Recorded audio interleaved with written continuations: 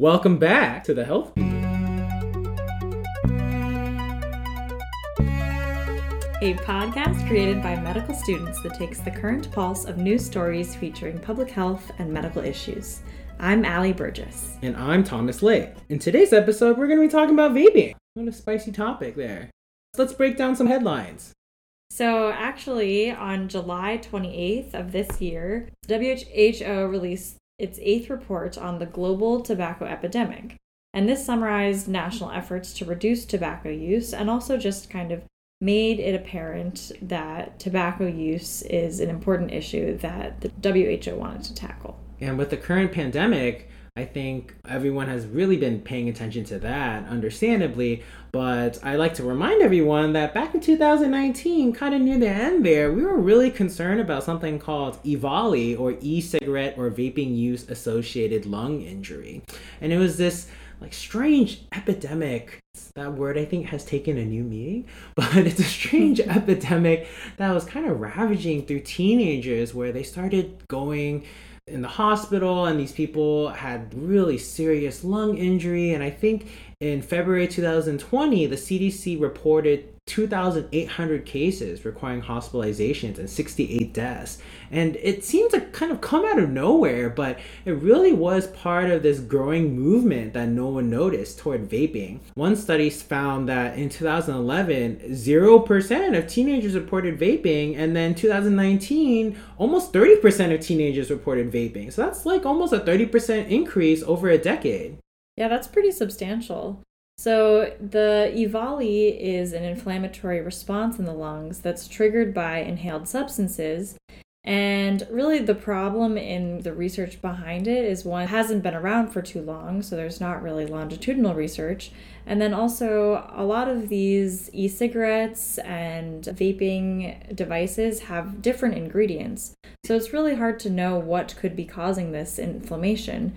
But one thing that has been identified is vitamin E acetate. Vitamin E acetate is used as an additive, and usually when vitamin E is ingested or if it's used topically, it doesn't cause any harm, but when it's inhaled, it might interfere with normal lung functioning. Yeah, I don't know about you, Allie, but back in 2011, when I was in high school, I feel like it wasn't really on the scene, right? I don't know what I was doing. Maybe hanging out at the mall next to the auntie ants. I think that everyone was kind of at Hot Topic at that point. Oh, yeah, true. Hot Topic. Oh my maybe God. That's where the vaping. Yeah, I mean, in medical school, we really focus a lot on cigarette use. And I mean, even growing up, I know we got all this advertisements about how smoking is bad for you and don't smoke, but I'm just wondering what the landscape is now for teenagers, and even thinking about our current medical school education. Maybe we should start asking adults, teenagers, everyone about their e-cigarette use, about their vaping use. Absolutely, and that's what really motivated this podcast, was to learn more about vaping and e-cigarette use, and that's why we asked an expert to join us and learn more. Hi, this is Allie again, and we have Thomas here and Jeffrey Hardesty, who is a research associate in the Department of Health, Behavior, and Society, and he received his MPH with a concentration in epidemiology and biostats from Johns Hopkins Bloomberg School of Public Health. We have him here today to talk about electronic cigarettes and vaping, and one of his projects includes the Vaping and Patterns of E-Cigarette Use research study, which I'm sure he'll get into, and we're just hoping to get a broad sense of how vaping has affected youth and what the implications are from a public health standpoint. So it's great to have you here, Jeff. Yeah, thank you so much for having me. So I'm just curious to start how you got interested in this topic and your research since then.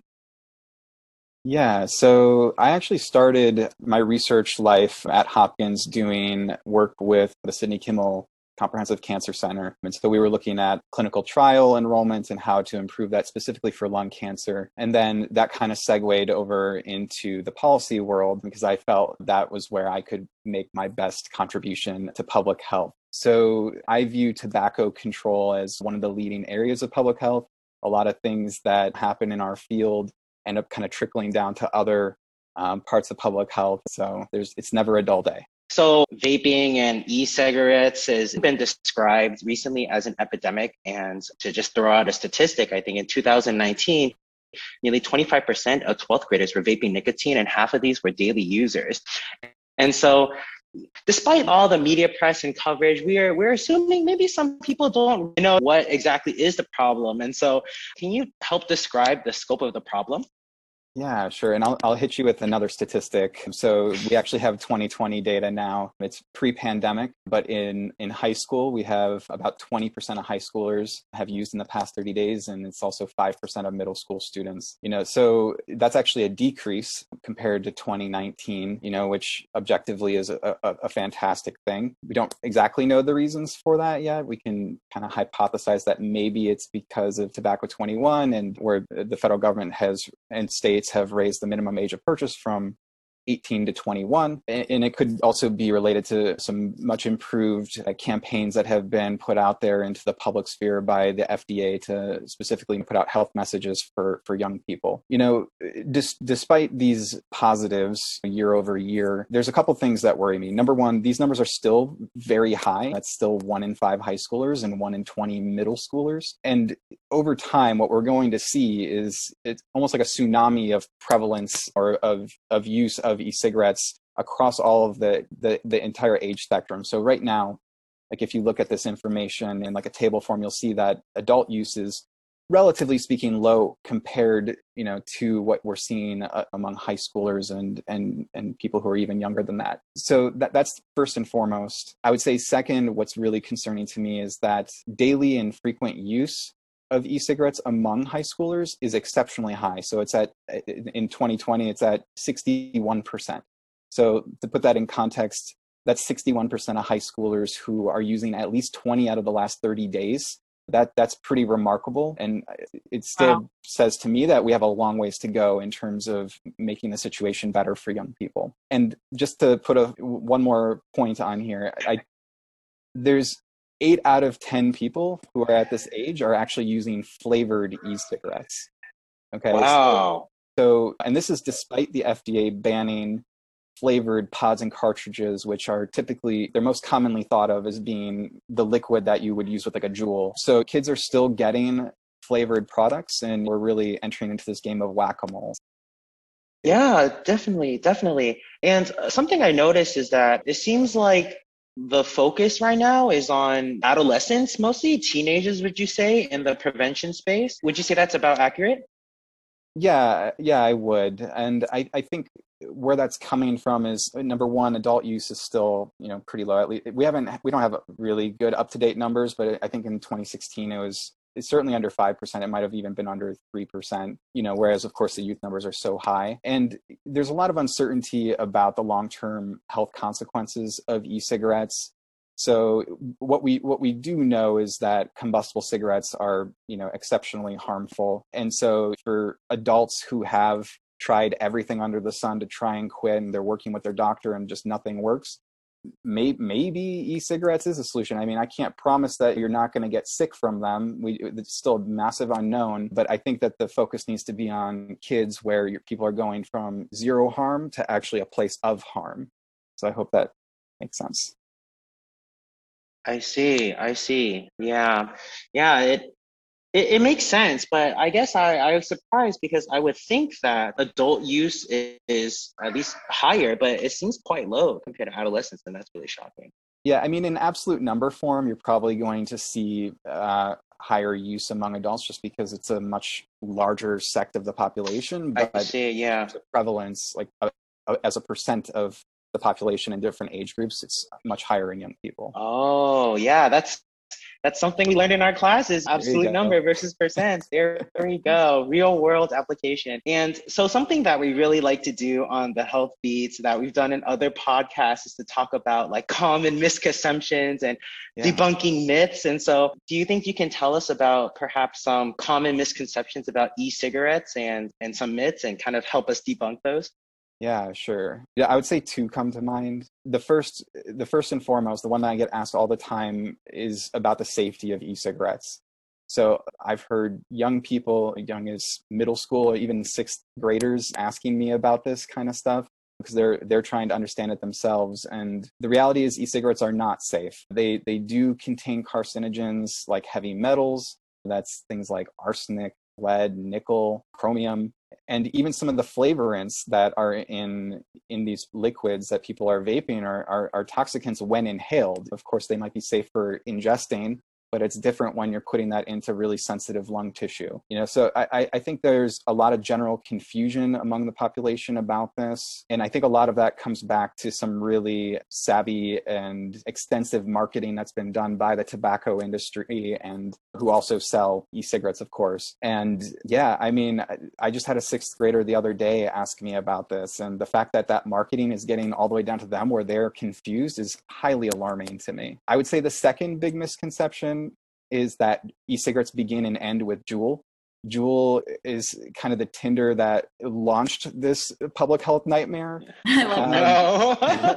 but they're definitely not the only major offender. As I mentioned before, the FDA is now regulating flavors for devices that are specifically Juul-like, yet kids are still getting flavors. And so what's happened are kids have actually transitioned to a device that looks very similar to Juul, but instead of it having a little pod that you put in, and then when it runs out of liquid, you put in a new one to the battery, now it's just one device that's entirely enclosed, and it just doesn't have pods, right? So we're in this game of whack-a-mole, and I think people just tend to think of this as like a monolithic product class, and the reality is it's very extensive.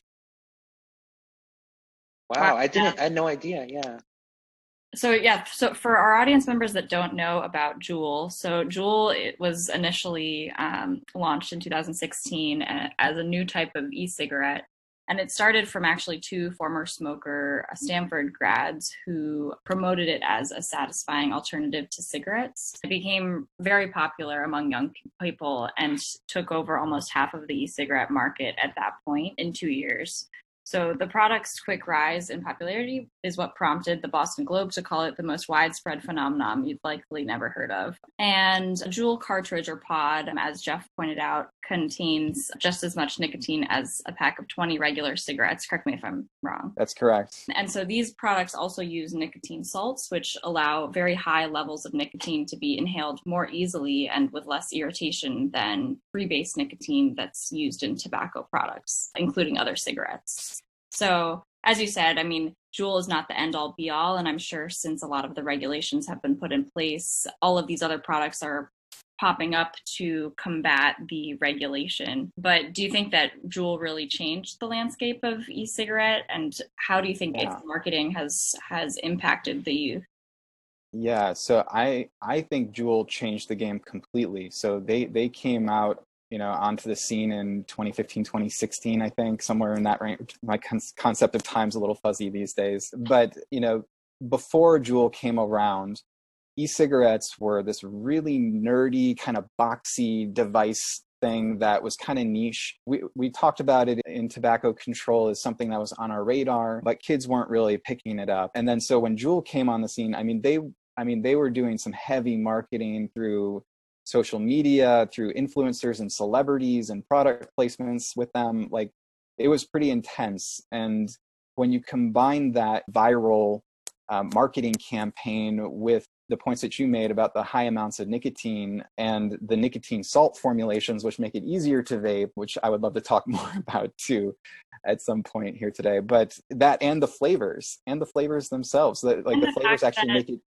Yeah, the fact that it looks like a USB drive, I think, also makes it more appealing to kids that I don't know, maybe those are antiquated at this point with the cloud, but at least it's more accessible to those that, are more used to flash drives than cigarettes. Yeah, absolutely. And they're concealable too, right? So easy to hide from your teachers, or parents, that kind of thing. And I think we're kind of touching, and you mentioned also this kind of concern about health, and perhaps like the trendiness is kind of preceding any sort of discussion about health, because when asked, approximately 2/3 of Juul users aged 15 to 24 did not know that Juul always contains nicotine, according to the Truth Initiative. And so I mean, for me personally, I've heard from colleagues, friends that things like e-cigarettes, because it's just pure nicotine, it doesn't have the tar and the other sort of combustible gunk that's in a cigarette. So it must be healthier for you. But can you tell us a little bit about the risks of nicotine use? Yeah, so of course nicotine is the addictive component of cigarettes, and like you said, it's in e-cigarettes as well. That's why, of course, people, the first thing that they do when they wake up in the morning when they're smokers, they get their coffee and their cigarette.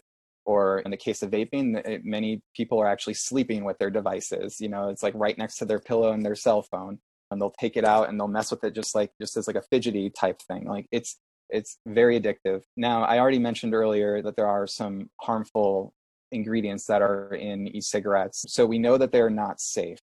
We do know that the concentration of those carcinogens are typically lower than what you would see in combustible cigarettes, but I'm not ready to go to a place where I say that they are safer or healthier at this point, just because as you guys might know from your medical school education, you know, you need to have a dose response relationship to show something like that. And that would be unethical to do in people, you know, and plus cancer can take 20 to 30 years to develop in people, right? And e-cigarettes have really only been popular for the last 5 to 6 years. So in kind of like the natural history of events, like I think it's just going to be a while before we have a clear answer to that.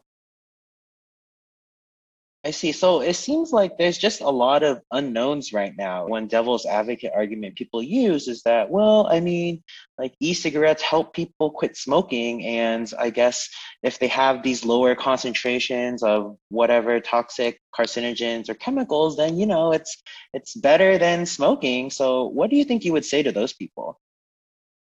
Well, I would say that the only people who should be trying to use e-cigarettes to quit are people who have tried ways that are tried and true that we know are safe and effective. So that includes like nicotine replacement therapy and talking with your doctor. There's some medications that you can take. And if you've exhausted all other options, it might be worthwhile to try. There's certainly lots of anecdotal stories. I see it all the time in the vapor study. People put in the comments, I love e-cigarettes. I can breathe easier, I can run again, these types of things. And you know, I want to be respectful of those arguments. I just haven't seen that be borne out in the data yet. And I think that there are still risks and people need to be knowledgeable that there are safer alternatives before you get to e-cigarettes as your option.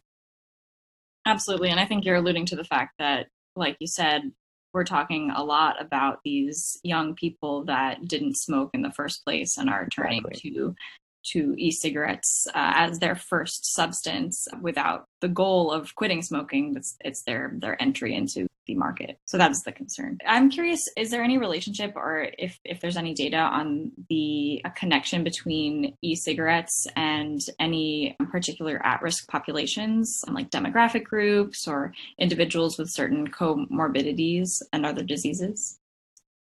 Yeah, I'm not aware of any. The people who typically use e-cigarettes tend to be white and wealthier, just because the barrier to entry, I mean, at least among adults, the devices people are, I don't want to say mostly using because I don't have hard evidence for it, but anecdotally from the vapor study, it seems like the older you are, like the more advanced the devices, and sometimes they're boxy and you can customize all different sorts of things. But I think those are typically priced at a bit of a higher price point, and maybe it prices out some of the people. So I don't see it necessarily as an inequality at this stage, just given the lack of information we have about the long-term health effects. But yeah, certainly if we found that e-cigarettes over time are a better alternative for adults who are smoking, then we might actually have some inequalities on our hands and just making sure they're available to other people.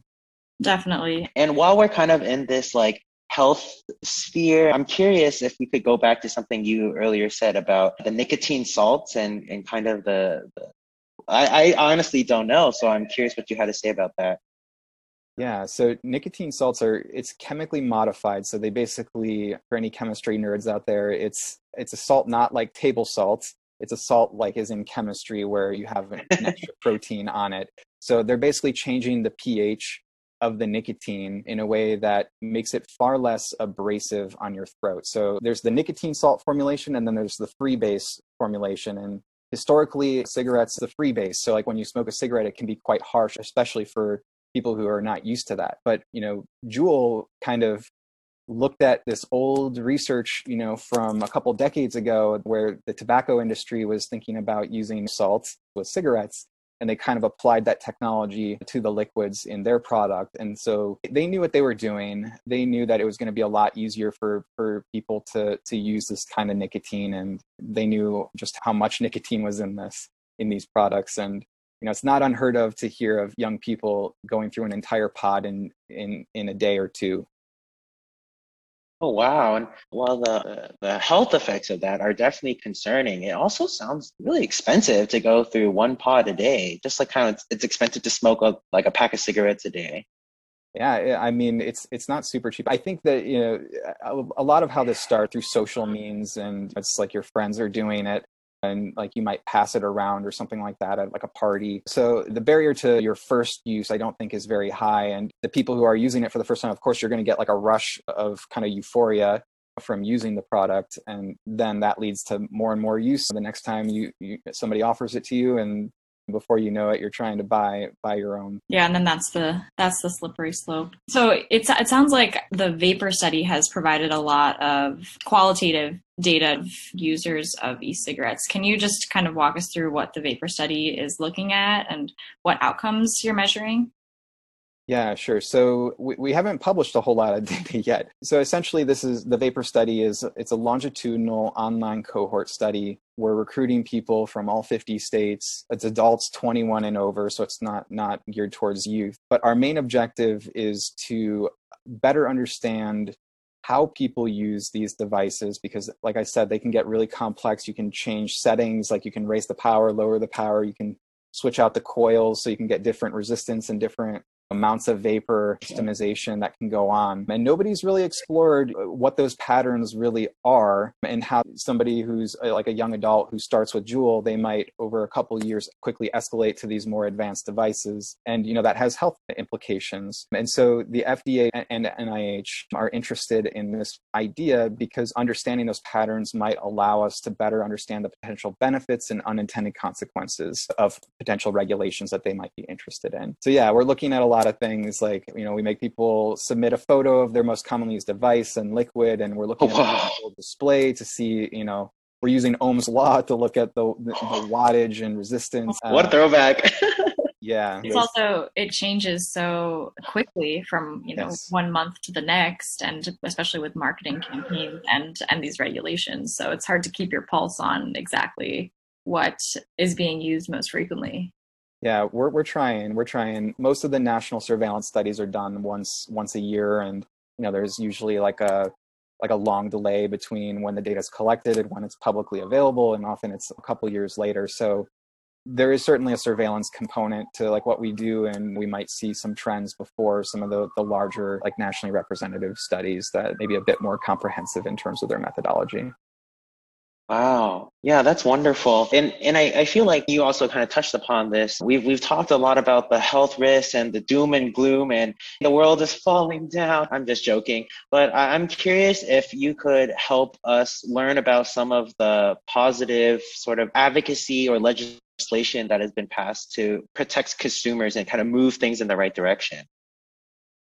Yeah, so the FDA is the regulatory body for most e-cigarette and cigarette-related regulation. Congress can kind of add to those powers or pass additional things that are maybe beyond their powers. Just most recently, Congress passed an amendment to something called the PACT Act, which prevents the shipping of cigarettes across the country, which effectively prevents the sale of cigarettes online. And so the amendment actually extends the authority of that to e-cigarettes. So sometimes I look at the internet as this amazing thing, but it can also be the bane of our existence when it comes to trying to prevent some unintended consequences. Age verification is only so good. You can just take your parents' ID card or whatever to try and purchase them from the internet. So that's one positive. They're closing that loophole as much as they can. There's been a lot of momentum in the way of flavor regulation or flavor bans, at least at the state level. This topic hasn't really reached the national level too much beyond what we've already discussed, but a number of states have passed this already, Massachusetts being one. I think New Jersey is another. And a number of others are trying to pass similar legislation. And then probably the last one that I'm probably the most excited about, it's actually not e-cigarette related, but it's actually about cigarettes. So in 2009, the FDA banned flavored cigarettes, but they left an exemption for menthol cigarettes, cigars, and pipes. I've been particularly concerned about the menthol cigarette component of this, because what you see is they ban it in 2009, and then as expected, flavored cigarette sales go down quite dramatically. But then for these other products, they go up. And what the audience should know about menthol cigarettes are that they're predominantly used by people of color, most notably African Americans. And so what has essentially happened is they've created this inequality among health outcomes by exempting them.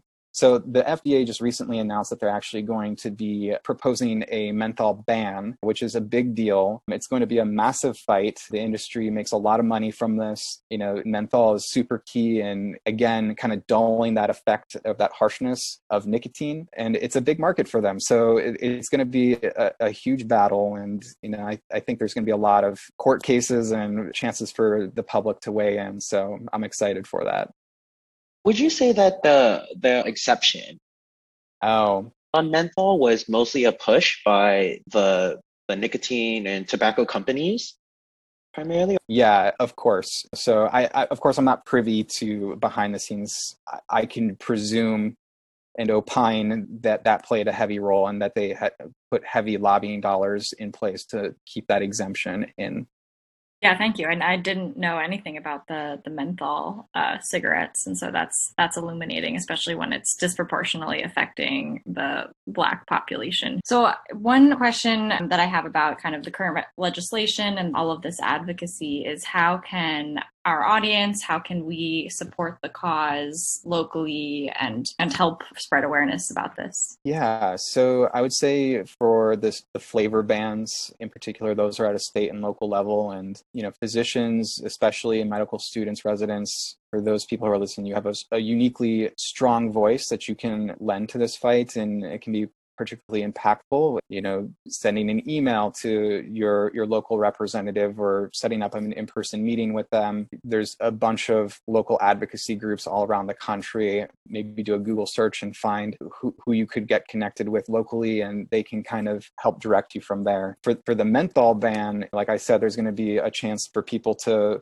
weigh in, especially if you have maybe research evidence that hasn't been published yet that might be coming down the pipe. The FDA is particularly interested in that type of information, but weighing in at all is also impactful and just raising, awareness. This is something people care about. And then if there's a court case, there's amicus briefs that either a group of individuals, an organization, or like AMA, or that's the American Medical Association, or sometimes even groups of organizations like a number of universities will sometimes come together and co-author an amicus brief, which is essentially their position on a particular issue, either for or against. And the judges of those cases are supposed to consider those types of arguments.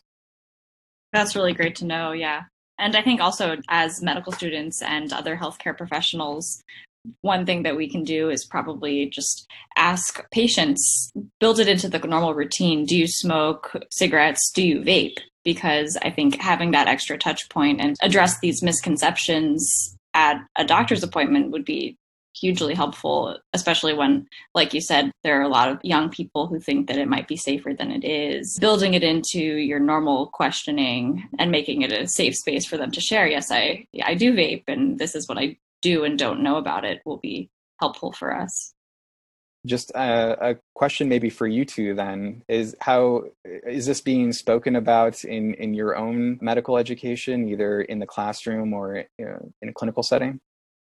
I think yes, but in a limited way. I remember one Grand Rounds lecture that I attended it wasn't at Hopkins actually, it was at Sinai Hospital about vaping related lung injury, but it hasn't really been integrated as much in the preclinical education or even just talked about in our rotations. So I think after our conversation, I'm just definitely going to ask all the kids and adolescents that I see, because I don't think it's really being addressed. And probably some people don't even know about scope of the problem and that they're not really rising it to the forefront of their priorities. What do you think, Thomas?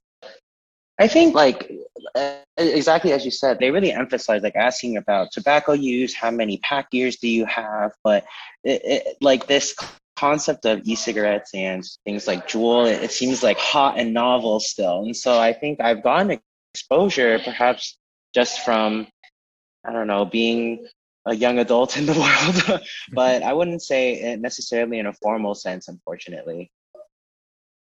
Yeah, I mean, the change at that level kind of starts from the bottom up, right? So just educating peers around you. So if anybody is listening and feels strongly about this, talk about it with your preceptors and anybody who will listen. Absolutely.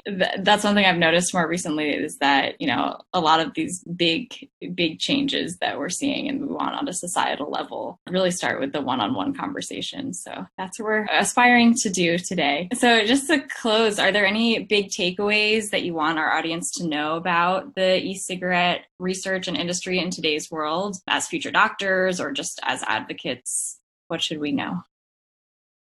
Yeah, I think the takeaways are that e-cigarettes are not safe. E-cigarettes are not a monolithic product class. There's lots of diversity within it. The only people who really should be considering using e-cigarettes are adults who've tried every other means to try and quit in consultation with a physician. And I guess just advice is just, don't be afraid to use your voice. I think everybody, especially in the medical field, has a uniquely powerful voice that they can lend to this type of issue. So definitely take advantage of that.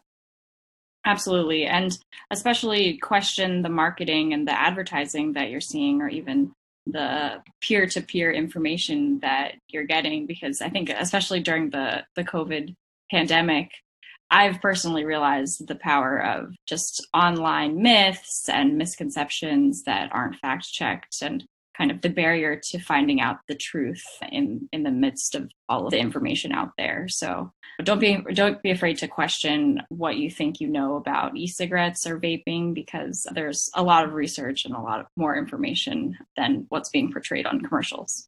And if you don't know, reach out to somebody who does, right? I think people in our field are quite open-minded to educating others as needed. And I'm really glad that although it seems like this is a really big hurdle, there's been some good advocacy and legislation. And so hopefully regarding the menthol, just like Ali, I had no idea. So I'm really thankful that is being pushed forward, and hopefully we can hear more soon. Absolutely. Wonderful. Well, thank you so much, Jeff, for being here and helping to educate everyone. I learned so much, and it's been great having you. Yeah, thank you so much for having me. It's been fun. If you've made it this far, you must be really interested in current health news topics. Follow us on COVID Up to Date for news headlines related to the pandemic, and make sure to subscribe to The Health Beat on Apple Podcasts, Spotify, or wherever you get your podcasts.